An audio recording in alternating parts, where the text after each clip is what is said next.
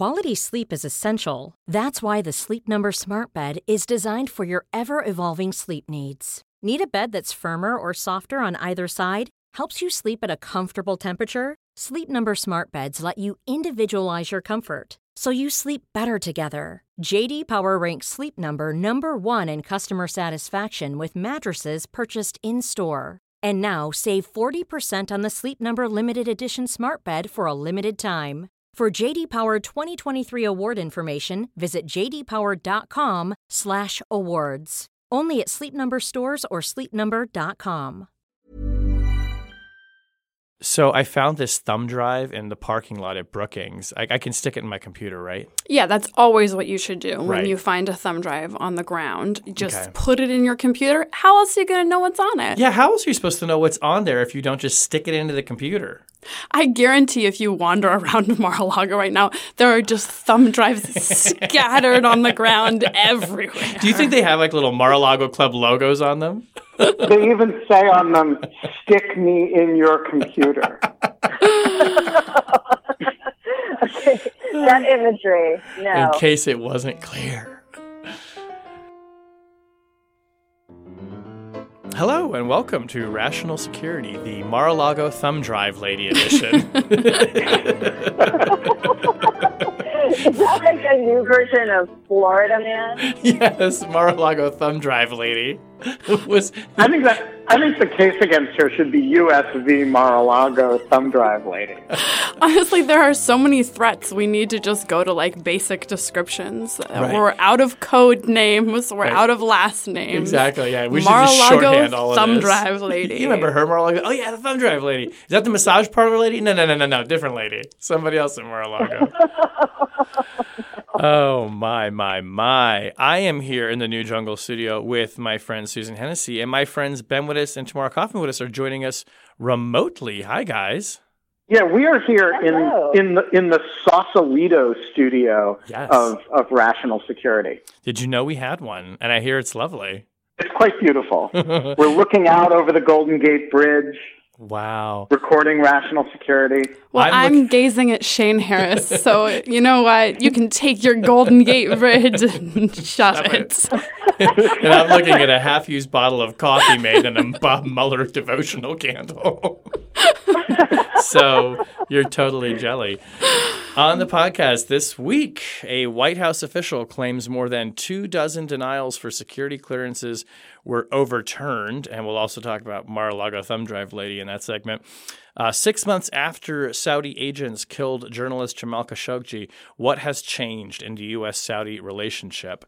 And congressional oversight committees gear up for the post-Mueller era. Let's start by talking about this claim from a whistleblower that came out this week. Ben, and I'll come to you first to talk about this. Just to catch everyone up, reading here from our coverage in the Post, a White House whistleblower told lawmakers that more than 24 denials for security clearances have been overturned during the Trump administration, calling Congress her quote-unquote last hope for addressing what she considers improper conduct that has left the nation's secrets exposed. This is coming from a woman named Tricia Newbold, who's a longtime White House security advisor, and she told the House Oversight and Reform Committee that she and her colleagues had issued dozens of denials for clearances that later were turned over, despite their concerns about blackmail, foreign influence, and other red flags. So, Ben, I think this goes to a lot of the reporting that we've been seeing about people in the White House getting security clearances that they probably should not have. But this seemed pretty astonishing to have a whistleblower come forward and claim that more than 24 security clearances denials were reversed. I mean, A, to have that many denials in a White House is really quite stunning, it seems to me. But B, to have them then reversed begs the question, what in the world is going on inside the White House? Right. So first of all, it is astonishing in the sense that it's a shocking story. And on the other hand, it is completely unsurprising given everything that we have heard before, which is that, the president is personally overturning security clearance denials or holdups to his son-in-law, and that the White House, has people working in it who can't get security clearances because of domestic abuse issues and other other concerns. And so this has been a long-running problem, and it, in some ways, is not surprising that staff have started coming forward and saying, hey, you don't know the half of it. Here is the scope and scale of the problem. That said, the scope and scale of the problem is completely shocking. And in any other White House, this would be a major, major scandal. In this White House, however, they seem to not mind this, and their chief anxiety about this seems to be that Congress might investigate it. And so I do want to refer listeners to a lengthy piece that our colleague Margaret Taylor wrote in Lawfare last week about the degree to which the White House is stonewalling congressional efforts to investigate this material. Margaret goes through it in remarkable depth. And, Congress has been trying to investigate this even in the Republican-controlled Congress for 2 years, and the White House has refused to turn over substantial material. And so I do think it's quite scandalous, and the efforts to impede investigation of it and public understanding of it are themselves scandalous. And Susan, I think listeners to the podcast will understand this, but it bears repeating. These are not clearance denials being issued just because for capricious reasons or because Tricia Newbold and her staff didn't like Jared Kushner. I mean, these follow extensive background investigations by the FBI that are then turned over to people like Newbold who are trained in what are the red flags and the derogatory information and the unresolved issues you look for. And usually White Houses defer to those people because they know what's appropriate for when to grant a clearance, right? Yeah, so I think that the way to think about it is there are traditionally factors that are just considered disqualifying for holding a security clearance, right? So having ever been employed by a foreign intelligence service or having served in a foreign military, those kinds of things, right, that just you would understand, or serious criminal conduct in one's past, or serious drug addiction issues, things that we could sort of imagine, hey, nobody's getting through. And then there is a set, this is an adjudication process where they undertake this very long, extensive background investigation, extensive interviews, and they make a decision about whether or not, all things considered, the information suggests that this person is suitable for a clearance or not. And there is an element of judgment involved in that. But these are individuals who are professionals. They do this hundreds and hundreds of times every single year. And so they are, they're not out to get particular people. They're trying to apply a neutral criteria, although we should acknowledge that there is, some discretion in that criteria. So one thing that's really hard to understand about this story is the scale. So 25 individuals having been essentially overruled from the top, people who they said, we don't think these people should have clearances. And then someone above them came down and said, no, they should. We don't actually have numbers to compare that against. So there's a lot of indication internally that this is really unusual. It's not unheard of. But one thing that's sort of hard to get a sense of is how large an aberration is this from sort of the normal operating procedures. It's also not clear at what level these were overturned. So we know from reporting that the President Trump personally intervened and overruled not just these lower-level career officials, but his own White House counsel, his own chief of staff, insisting that his son-in-law Jared Kushner be given a clearance and his daughter Ivanka Trump be given a clearance. But we actually don't know for these other 25 people where in the chain or what might have happened. And so it's hard to sort of construct a full story. Now, the White House's response here that Tricia Newbold, who has done this work for 18 years through administrations of Republicans and Democrats, their suggestion that she doesn't fully understand how the security clearance process works is ridiculous. The other thing is she appears to be couching her objections here and saying, hey, it's not that I was overruled. I understand that other people get to overrule me. It's that they're overruling me in situations in which I think it's really concerning, and they aren't providing the proper documentation. So she's also saying, hey, it's not just that I'm getting overruled here in serious situations. It's that the process isn't being followed. It's also relatively clear that there are two senior officials that are of primary concern here. So I think a reasonable guess is that Jared Kushner is likely one of those senior officials, but we don't know for sure. And she says that for official one, as this person is referred to in the committee documents, Newbold and another employee recommended that this security clearance be denied after a background investigation revealed, quote, significant disqualifying factors, including foreign influence, outside business interests, and personal conduct. And so to me, whenever we think about what motivated her to be a whistleblower, it's pretty clear that yes, it's process foul. Yes, it's sort of the devolution of any kind of security culture. I think there's obviously some specific concerns about specific officials. One sort of final point I would make, and that's that I really think Tricia Newbold sort of represents a model of government service in this administration. So this is someone who went through the appropriate process channels, alerted her superior, that person's superior, the White House counsel's office, a special assistant to the president, exhausted all internal options, then went to Congress, went to Congress on the record in an appropriate way. And clearly waited until she felt like, look, I have a duty and an obligation to speak out. I'm going to do that, and then I'm going to get back to work and get back to my job. Part of this story is that apparently she's faced a significant amount of retaliation, sort of whistleblower retaliation at the office. And I do think it's worth sort of just noting how commendable and brave and sort of simple a response it is to a question that a lot of people are grappling with, which is how do you ethically serve in an unethical administration? Yeah, and Tammy, I want to ask you, and let's bring in our old friend, the Mar-a-Lago thumb drive lady here.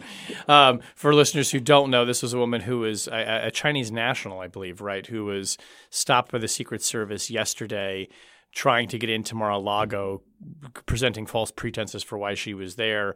I believe she had 2 Chinese passports with her and a thumb drive containing malware. And 4 cell phones. Right. So, I mean, that we have somebody who presents at least as potentially somebody who is conducting espionage or trying to maybe put a virus into a computer at Mar-a-Lago. It seems like what we're talking about here is potentially a permissiveness and a breakdown in the security culture that is unique to this president and the people around him if we are seeing both security clearance issues being flagged in the White House and now this breakdown at Mar-a-Lago. Now, I should say she was caught while she was there, but there have been tons of stories about foreign nationals coming in and out of that facility, both people who are there for official happenings and otherwise, people trying to sell access to people to get memberships at the club. I mean, it just seems like this is part of a pattern of just a complete, lackadaisical approach to security. Yeah, so I think that, of course, if she bought a ticket to a gala at Mar-a-Lago, they would have let her in no problem, right? It's only because her reservation was a little sketchy or something like that they actually caught her. But I think that there's a reason that these stories have resonance, and there's a reason why this issue of clearances, and especially Jared Kushner's clearance, keeps coming up, and it's not going to go away. It's because it combines kind of several consistent concerns about President Trump and his administration's approach to governance, not just to security or to issues of national security, although that is one part of it, is the carelessness with which the president himself, from his very first week in office, seems to treat national security information, the disrespect and disregard he has for the intelligence community and the work the national security professionals do in the administration. But it combines that concern with a concern over conflicts of interest and corruption, and also with the concern over nepotism. And all 3 of these are, themes really of this Trump presidency that seem to just pervade the workings of the administration, not just in the White House, but well beyond it. And I agree very much with Susan's point about the dilemmas for professional civil servants trying to do their jobs and fulfill their responsibilities in this environment. And it's evidence of the ways in which a failure by elected officials to take seriously conflict of interest, nepotism, and national security protection, how that corrupts the entire functioning of government. It literally makes it impossible for the people who are hired to work on behalf of the American population to do their job. I mean, one thing I do think it's worth noting about the Mar-a-Lago thumb drive lady is this was a really clumsy attempt, and so she got caught. There are almost certainly dozens, if not hundreds of examples in which the person didn't get caught because you're dealing with more sophisticated actors. And so this is the tip of the iceberg about what's going on there. Not all classified information directly imperils someone's life. Yes, we have an overclassification problem in the U.S. government. Some classified information really does. It really does risk sources and methods. It really does risk people's lives. It really does imperil the U.S. and allied military abroad. It is not unreasonable to expect the President of the United States to care about keeping that information safe. It is not unreasonable to hold him accountable when he has repeatedly warned about threats to that information. And his response is basically, yeah, I don't care so much about that. And so this is an area in which, honestly, if Congress does not thoroughly commit itself to investigating this and to getting an answer and to, frankly, stopping the ongoing threat, then Congress is not doing its job. Ben, let me just ask you very briefly, because we're going to close the segment. Do you think is there a winning political issue for Democrats out of this? And I'm reminded of the vitriol that Republicans launched at Hillary Clinton for having a private email server and how they said that this was putting our classified information at risk. It seems to me that you could easily make the same argument by using the security clearance issues that have been flagged for starters. I mean, do you think is there anything winning politically for the Democrats there? So look, I'm not a political strategist, but my gut is probably not. The reason the Hillary Clinton email matter worked so well is that Republican base voters think of themselves as security voters, whereas Democratic base voters don't actually think of themselves as national security voters. And therefore, it's a message that is probably less energizing to liberals than it is to conservatives. That said, I think Democrats should focus on it anyway because it is scandalous and it is a major problem and it needs to be addressed. And look, there's Mar-a-Lago thumb drive lady is a funny little story, but there's a reason why we're talking about it in this context, right? In the context of this security breach. And security clearance issues at the White House. And the reason is that if you have a whole lot of people who are working without security clearances or working with security clearances that they shouldn't have, they are targets for foreign intelligence operatives. They are targets for all kinds of things. And that means you will see incidents in which foreign entities try to induce breaches. And that is exactly what Susan a few weeks ago said, we're going to be seeing a lot of this. And, now we have Mar-a-Lago thumb drive lady. And, this was both predictable and it was predicted. It is not a surprise. And so I think Democrats should be all over it. By the way, Republicans should be all over it too, not because there's political hay to make about it, but because it's the right thing to do. And, there are actual important equities that will be compromised if these security concerns are not addressed. Okay, well, speaking of the right thing to do, this week marks 6 months since Saudi agents killed journalist Jamal Khashoggi, the Washington Post contributing columnist, in the consulate in Istanbul.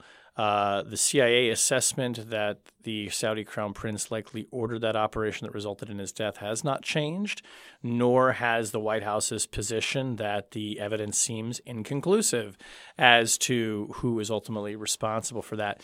So, Tammy, let me go to you on this. It's been 6 months. The dust has sort of settled in the immediate aftermath of Khashoggi's death and the kind of the scandal that ensued over, who was responsible, and now we're sort of left with this kind of stasis, it seems to me. What has fundamentally changed, if much of anything, in the U.S.-Saudi relationship in the past 6 months, do you think? Thanks, Shane. So, first of all, I think that actually the dust hasn't settled. The dust is suspended in the air on this issue of how Jamal Khashoggi was murdered and what accountability the Saudi government will in fact implement for those who were responsible, and indeed what culpability the Saudi government will even accept for the actions of its own employees and officials in murdering Jamal Khashoggi. So I think that in many ways this cloud still looms over the bilateral relationship as a whole. In practical terms, I think there are a couple things going on.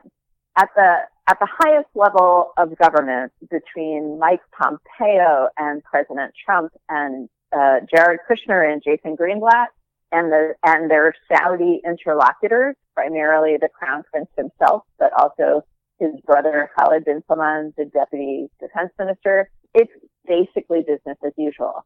Pompeo's been out to Riyadh, Kushner's been out to Riyadh.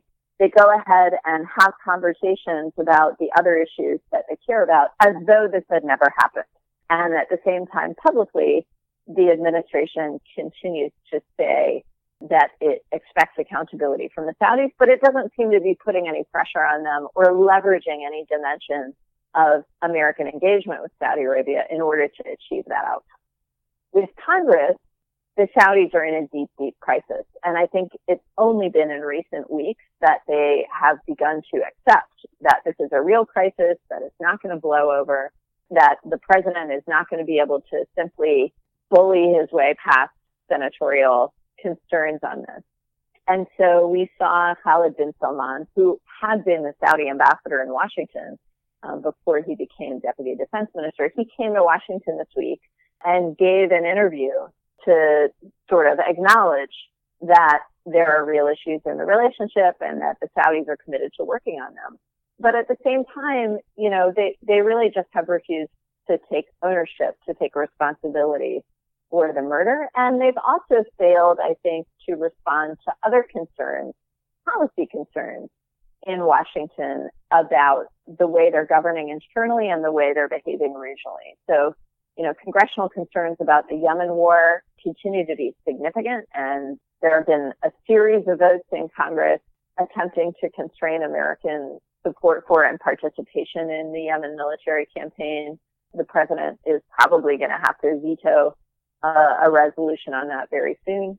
In addition, the Saudis continue to prosecute this group of women human rights activists who were arrested almost a year ago now, just at the same time that the Crown Prince was implementing women's ability to drive in Saudi Arabia. The women who had advocated for that were detained, and they're now on trial, basically accused of talking to journalists and talking to diplomats, and that is seen as traitorous behavior.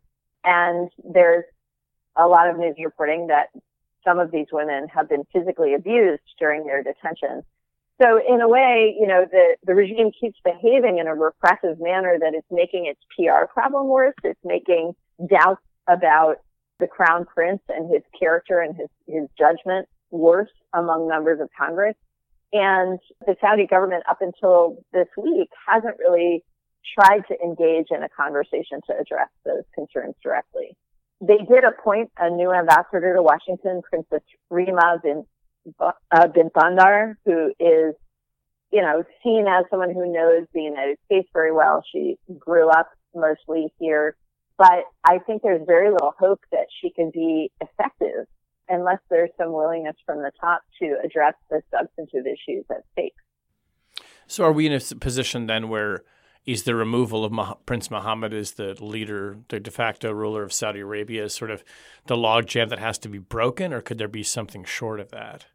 Oh, look, I mean, there's no question that there are members of Congress who believe and who have even said, like Lindsey Graham, that they would rather see Mohammed bin Salman ousted from his position as crown prince. But that's not up to anyone in the United States. I don't think that realistically the United States could leverage its relationship with the kingdom to achieve that outcome. But I do think that the crown prince, if he were concerned to address Washington's troubles and to improve the relationship, he could demonstrate a change in approach. He could demonstrate a willingness to be less repressive. He could release these female activists.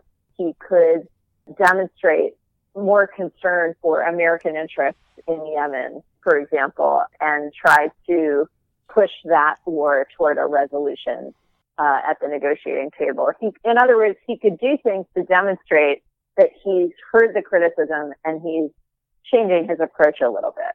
And I think that would actually go a long, long way in Congress. But so far, I think there's been an approach on the Saudi side of, well, let's just do as little as possible. Let's make a tiny, tiny change. Let's appoint a new national security advisor, see if that satisfies concerns in Washington. Okay, let's let 3 of the women who are on trial leave prison while they're on trial and see if that satisfies Washington. So it's a sort of de minimis approach. And unfortunately, I think there is simultaneously a drip, drip, drip of negative developments, domestic repression, new revelations about Jamal's murder that just keep jamming up the works. Susan, do you think that, I mean, when something like this happens, it strains the relationship at the top level? I mean, look at it from the perspective of somebody at the NSA who, not that Saudis have an equivalent signals intelligence gathering apparatus, but sort of a line level intelligence person who has a relationship or a partnership. I mean, do these kinds of things weather that storm pretty consistently, or can they really start to strain the entire system? So I think they can strain the entire system. Look, the one big wild card here is Jared Kushner's close personal relationship with MBS. And so to the extent that we have the ordinary, sort of nation state apparatuses engaging with one another and sort of applying ordinary forms of pressure and trying to predict, what is sort of going to be the straw that breaks the camel's back, or what is going to be the thing that sort of breaks through. The problem is that whenever you have that kind of relationship in the mix, it becomes incredibly unpredictable because you don't know, whenever you have the United States presenting a united front and saying, this is what we want, or these are our demands, or these are our expectations. That's one thing. It's something else whenever you have one person who's incredibly close to the president who's giving some sort of alternate message. And so the thing that I would be curious about if I was sort of sitting in Saudi signal intelligence or sitting in U.S. or allied signals intelligence is what are people saying about the real message that Mohammed bin Salman at least believes he's getting from the White House, because it might look quite different from the message that we're seeing certainly out of Congress, but also out of places like the State Department and the National Security Council. Shane, I think that there is one other technical dimension of the relationship that has clearly been affected, and kudos to David Ignatius for doing the reporting to dig this up. But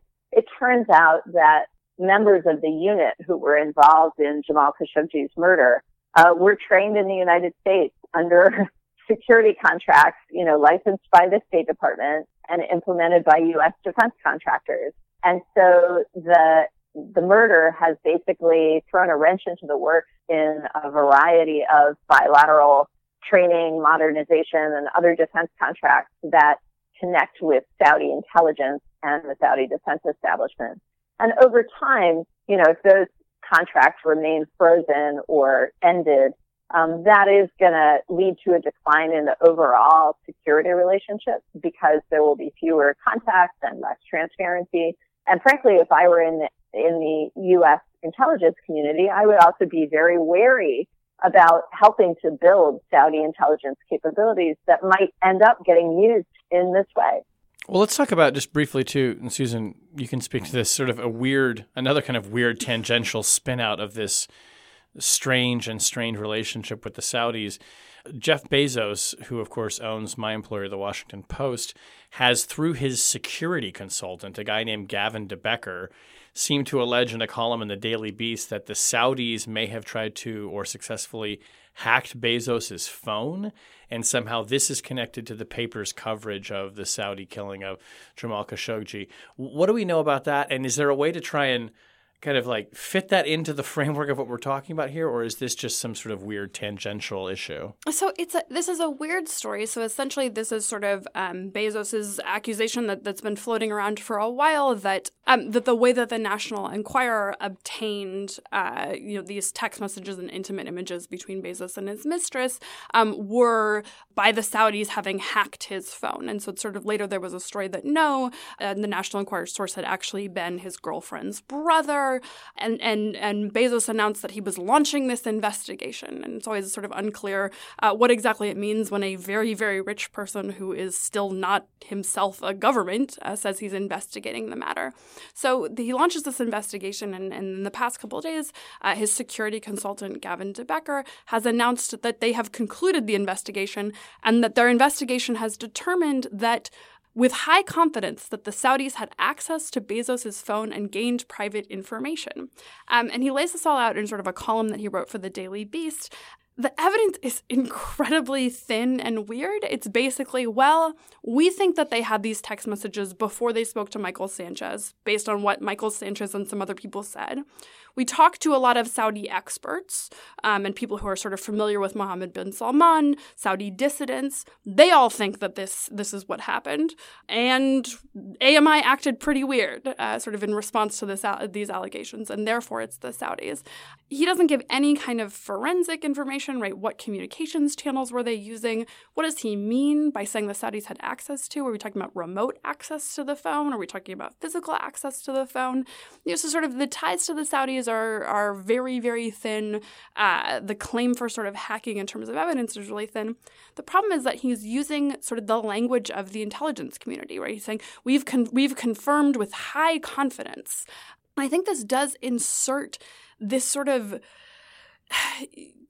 this bizarre sense of somehow now it's a free-for-all, that the U.S. government has ceased to effectively function in this space. Nobody knows what's real anymore. So now anybody can sort of say, well, we believe, we accuse a nation state of doing this really serious thing. And I think it does get a little bit at kind of the crisis that we've all been talking about for a long time, and that's that when someone levels a serious accusation against a foreign government, and this is a serious accusation against a foreign government, it's the kind of thing that the American government would be very concerned about if it was substantiated. There's actually no one in the U.S. government with the credibility to come forward now and say, yeah, that guy's crazy. We don't know what he's talking about. That's not evidence. That's not an intelligence finding. And so right there, it's not just the ability to, for the government to sort of establish reality, like we believe the Saudis are responsible for the murder of Jamal Khashoggi, but also the inability to sort of smack down these bizarre stories, which I guess maybe there is something to them. There's nothing to substantiate it here, but sort of smackdown conspiracy theories. We're in bizarro world. Yeah, and Ben, I'd be curious to get your reaction to that too, because it seems to me that it's the column that, frankly, both Bezos wrote on Medium and then that a security consultant wrote are just filled with innuendo and no evidence. Yeah, so I will say that even assuming it's true, so what? Foreign intelligence services, spy on people. And I do not think that an intelligence interest on the part of the Saudis on a major U.S. businessman is a matter of comparable weight to the murder of dissidents or the imprisoning of women activists or the stifling of civil society. And so while I do think it raises a perfectly legitimate security concern for Jeff Bezos that he should certainly address, and if I were the world's richest man and I thought a foreign intelligence service were spying on me, I would hire someone like Gavin de Becker to make that problem or minimize or manage the risk of that problem or try to make it go away. But it doesn't actually strike me as a big it's not something that outrages me as to Saudi behavior in the way, and I don't think it should have substantial implications, even if true, for U.S.-Saudi relations in the way that the stuff that you were discussing with Tammy a few minutes ago, that stuff is unacceptable behavior that should profoundly affect U.S.-Saudi relations. You know, I agree with you both that there's a lot of reason to scratch your head and say, wait a minute, they say they have high confidence, but I say how high, really. But I also do have a little bit of a so what reaction to it, even if true, which is not the case with some of the other matters that we've been talking about. I do think there's one dimension of this that is worth exploring, which is the question of whether these Saudi capabilities were developed as a result of contracts with U.S. government contractors or cooperation with U.S. government agencies, or the ongoing question of whether Israeli companies that are now being sold to European and American investors sold this surveillance technology to the Saudis. I do think that's a question that has national security implications and needs to be explored more deeply. Right. Well, speaking of so what reactions, we are now how many days since we haven't had the Mueller report? When was the Mueller report born? 10 days ago? I don't know. We're like new parents. We're in a haze. It's 10 days and the baby still hasn't come home from the hospital. I think the phrase you're looking for, Shane, is lost in the mists of time. Your baby was lost by UPS. It's in the mail, guys. It's delivered. Or parts of it. Your partially redacted baby will be delivered soon.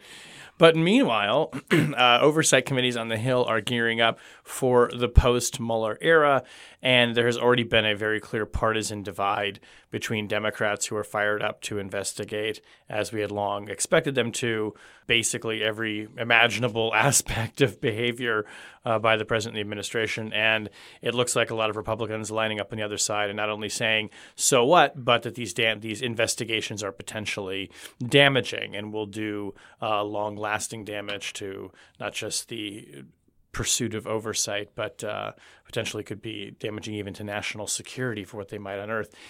I kind of feel, Susan, a little bit through the looking glass on some of these arguments here, because if we just take the House Intelligence Committee, for instance, where last week Republicans unanimously called for Chairman Adam Schiff to resign his leadership of the committee and sort of accusing him of launching into fishing expeditions that could jeopardize national security. We go back to the previous Congress, and it was Democrats accusing Republicans of going on fishing expeditions to try and support the president that could damage national security. I'm not trying to draw a false equivalency here, but it does seem like, and this is happening in other committees too, but here's a committee that was already kind of had run off the rails and just seems just completely stuck in the mud at this point. Yeah, so I do think that the performance we saw at this HPSCI hearing on Thursday is evidence of essentially a complete breakdown of bipartisan oversight in HPSCI. And I don't mean that with any exaggeration. As you mentioned, it's been sort of a long time coming, but it was still a pretty shocking event. So to kind of recap what happened, Schiff had called a hearing on, on Putin's playbook, how exactly Putin operates to influence the United States. He gives a really sort of standard opening.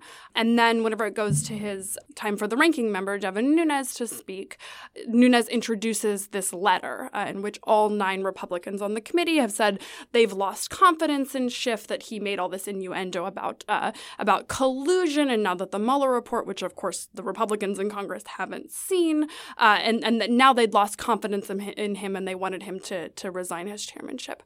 We've seen this kind of nonsense BS shenanigans from HPSCI Republicans for a while, but I think that the belief, or certainly my belief, had been that really it was kind of Devin Nunes and maybe a few others being, Devin Nunes, right, just sort of ridiculous and intensely partisan. What was shocking about this letter was to see names like Will Hurd on it, like Elise Stefanik, people who have to date sort of been reasonable, middle-of-the-road Republicans. And for them to have signed a letter calling for Schiff to resign his chairmanship on completely spurious allegations, and let's just be clear about that, absolute nonsense, really is an indication that the dysfunction at play here is not just the former chairman now ranking kind of out to lunch and everybody else wishes that there wasn't a distraction and really wants to get down to business. The fact that there are 9 names on this letter is a sign that there is something irretrievably broken in Hipsey right now. And that should be really alarming to people for reasons totally separate from the Mueller report. People don't realize that behind closed doors, the intelligence committees really do work together. Their staffs really do work together. They operate as a branch overseeing another branch. And yes, there's always politics. There's always some degree of partisanship. But there really is this space that comes before politics where people are really committed to performing their roles because it's essential to national security.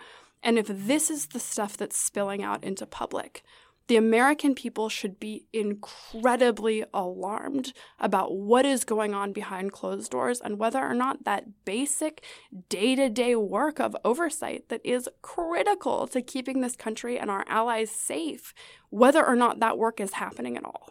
Ben, did you want to jump in here? Yeah, so I agree with all of that entirely.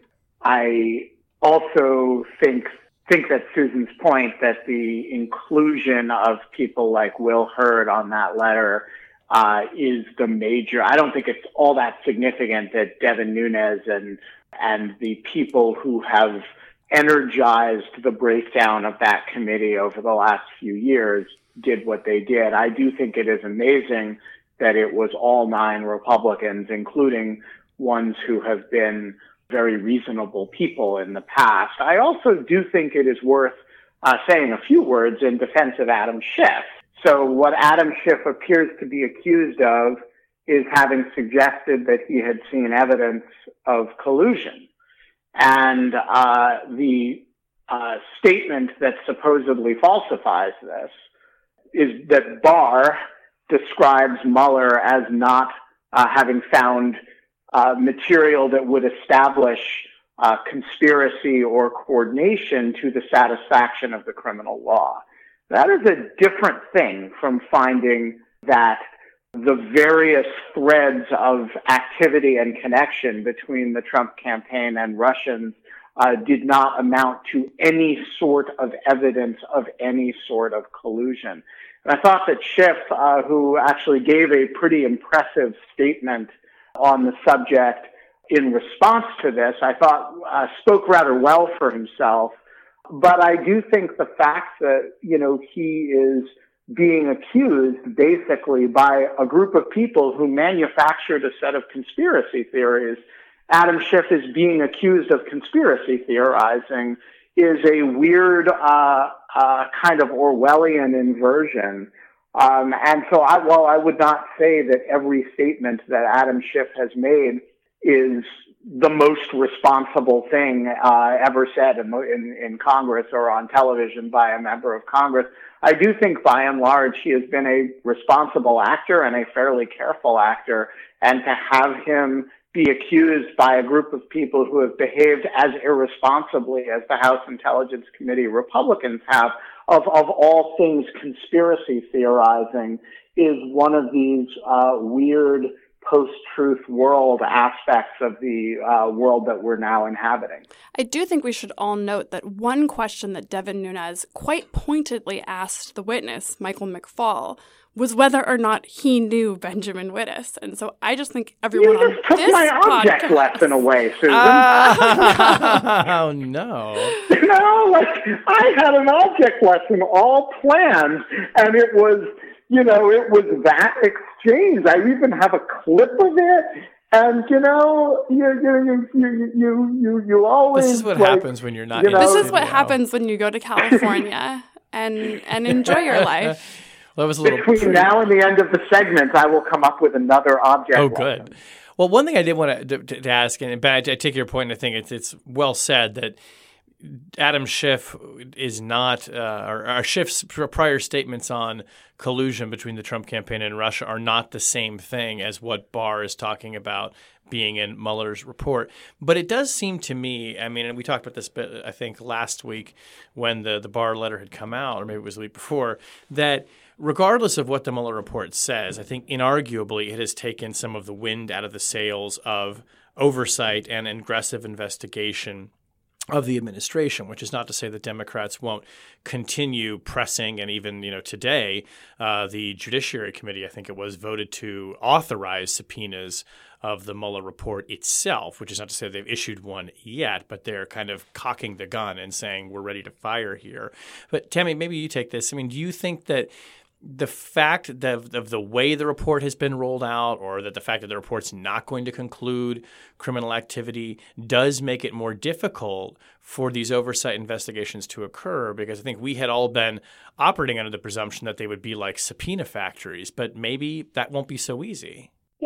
I think that this is the unenviable position that Adam Schiff is in, chair of this committee, is that every committee chairman, when his party does not hold the White House, wants to use his committee chairmanship to reveal, bad policies, bad processes, rule breaking by the sitting president and his team, right? That's how you make your name as a member of the House and as a committee chairman. And, there are a bunch of chairmen and chairwomen who are geared up to do that in the House right now. And Adam Schiff is the one who holds the bag on the Russia investigation. So does it take wind out of his sails? Maybe a little bit. I mean, there's still plenty to investigate, including just clearing up, exactly what the Russians did and what it is the United States government needs to do to defend against Russian penetration or other foreign penetration of our electoral process in the future. And if I were Adam Schiff, that's where I would be focusing my attention right now.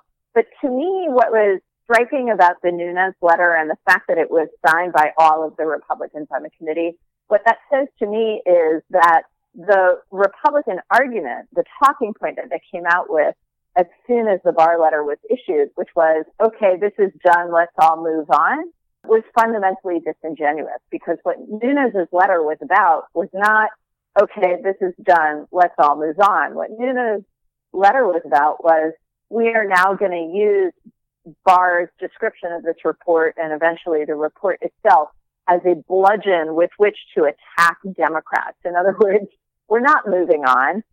This is still all-out war. Whether the Mueller is done or not done doesn't matter.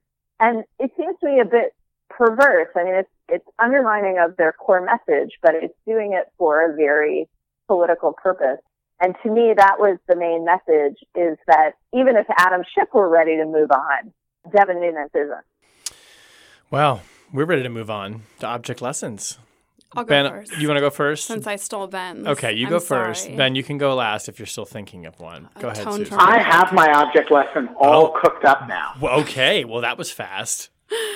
So my object lesson is a lawsuit. It is a lawsuit that was filed in the U.S. District Court for Maryland challenging the pre-publication review process. So this is a suit that's brought by a number of former intelligence and military officials that are basically saying that the rather arbitrary and dysfunctional pre-publication review process amounts to censorship and is a violation of their First Amendment rights. So this is a suit that I just think is really interesting. It's certainly as someone who both submits materials for pre-publication review and also publishes lots of materials that have been pre-publication reviewed.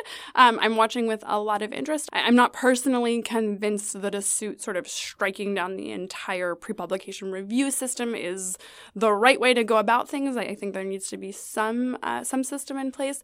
That said, there is an extremely strong argument for how broken the current system is and the extent to which it really does chill important speech by former intelligence and military and government officials who have important contributions to make. So I'm just putting it out there. We posted the documents on Lawfare, and I will be following it with interest. Would it make your life easier if there were no PRB? So I actually think it would make life harder if there was no PRB, because PRB is a way to inoculate yourself, right? So it's a way to say, okay, there's nothing classified in this, and sort of get that affirmative judgment, which is one reason why I think there can't be no process.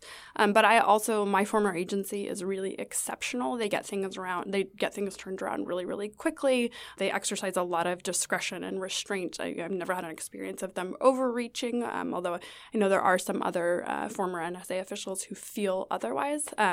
That said, if you talk to former CIA officials, for example, they have a very different feeling about the way that their agency's PRB operates. So the mere fact that there's and the Justice Department is a disaster. Exactly. So, and the mere fact that there is a difference based on what agency you've worked for is a pretty good indication that the system is broken. Yeah. Well, I'll do my object next, because it actually sort of does relate to the CIA. I'm going to flag for folks the Lawfare podcast that just went up, I think last night, actually, Tuesday night, but it's up now as of Wednesday. This is sort of part 2 of an interview or segment that David Priest did, the first being with 2 former public affairs officers who were the spokespersons for the CIA, talking about how they interact with reporters. And for part 2, he decided to ask reporters to sit down and their experiences covering the CIA and the intel community. So I was delighted to do that and to sit down with my friend Mary Louise Kelly from NPR, who sort of began the intel beat for NPR after 9/11. And she talks about that story. And of course, now is one of the co-hosts of All Things Considered. It was a great time. It was really, really fun to sort of get into the weeds of what it's like and share some quote-unquote war stories. We never really went to war, so not war stories, but it was fun. It was great fun, and I think it was a nice compliment to the first podcast that he did with the Flax, so-called, from CIA, which you should check out too. So listen to them both. Go for it. Ben, do you want to do your object now? And you've been dying to tell us what it is. My substitute object lesson is a steaming hot plate of crow that I may have to eat, depending on the conduct of one Bill Barr.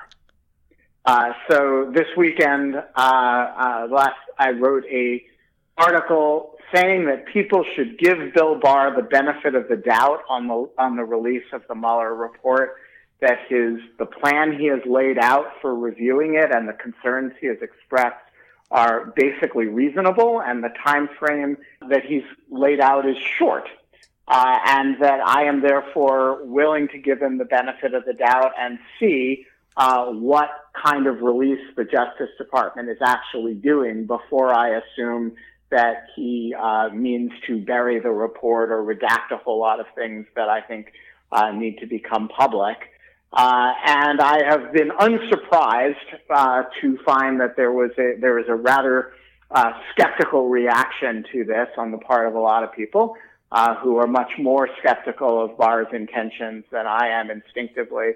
And so I said at the end of the piece that I might have to eat a plate of crow relatively quickly as a result if Barr turns out to be less of a good citizen on this than I hope he will be. And so I just want to flag that there is a plate of crow piping hot with my name on it, and we will know in relatively short time whether I have to eat it or whether I can pass it on to somebody else. Delicious crow. I thought you were going to say a steaming hot pile of crabs because you're in San Francisco. No. I'm trying to keep the podcast clean. Oh, okay. Well, this week. There's nothing wrong with crabs. Not crabs. Crabs. Oh, sorry. Lives in the ocean, pinchy. What would a hot pile of crap have to do with San Francisco? Crabs, I don't know. Man. Crabs. I was a little confused by the question. But you went with it. But you just went with it. You just said yes. It's like, true. It's the first lesson improv partner. Yes, crap. I love crap in San Francisco. The best crap. So good. Tammy, save us. What's your object? So bookending Susan's object, my object is also a lawsuit that was decided by the Supreme Court about a week ago. The lawsuit is Sturgeon v. Frost, and it takes up the crucial question of whether, under the Alaska National Interest Lands Conservation Act, a river counts as land. Now, may seem like an obscure question of federal law to you and me, but actually, this decision allows for an amazing thing. It allows for John Sturgeon, the plaintiff, to ride a hovercraft on the Nation River and use it to hunt moose. And it's an amazing picture of American ingenuity that a man who wants to hunt moose in Alaska and knows that the land around him is governed by, the National Park Service and other conservation authorities, but the river is not the land and therefore doesn't fall under the legal constraints on hunting on the land. And so he hunts the moose from the river. He has now won his case. He's free to hunt moose from his hovercraft. And I just want to say, John Sturgeon, I salute you. I also am not going to litigate all my petty shit to the United States Supreme Court and get a formal ruling. They wanted this case. What is the good Supreme idea. Court for, if not this? Hey, they said yes. I just want a hovercraft. Exactly. That's what I want, too. I'll just take pictures of the moose. I want to go around the hovercraft. And maybe I'll do that now that we're done with the podcast. Rational Security is, of course, a production of Lawfare. You can find our show page at lawfareblog.com. You can find Rational Security hovercraft, hats, and mugs. What is it, Lawfare store? But don't use them on rivers. That is what we need. We need a Rational Security hovercraft. Yes. Maybe one of our listeners can get on that. Stop sending us scotch. Send us a goddamn hovercraft. That's what we really want. You can find us on Twitter at RATL Security. You can find us on Facebook. Whenever you download the podcast, please remember to leave a rating and a review. It helps others find the pod and become part of the big family. Our audio engineer this week was Michaela Fogel. Our show is produced and edited by Jen Patia Howell. Music this week by... Sorry. I'm not going to make it through the music. I got the giggles. It's so stupid. I think it's a good one, though. What the hell, okay? By the Mar-a-Lago Thumb Drive Lady and her Radiohead tribute band, Put Me in Your OK Computer. Awesome. Excellent. It's so dumb. I love it so much. I only hope Sophia Yan loves it as much as I do. On behalf of our good friends, Susan Hennessy, Ben Wittes, and Tamara Kaufman-Wittes, and lovely Sausalito, I'm Shane Harris. We'll talk to you next week with a steaming hot pile of grass.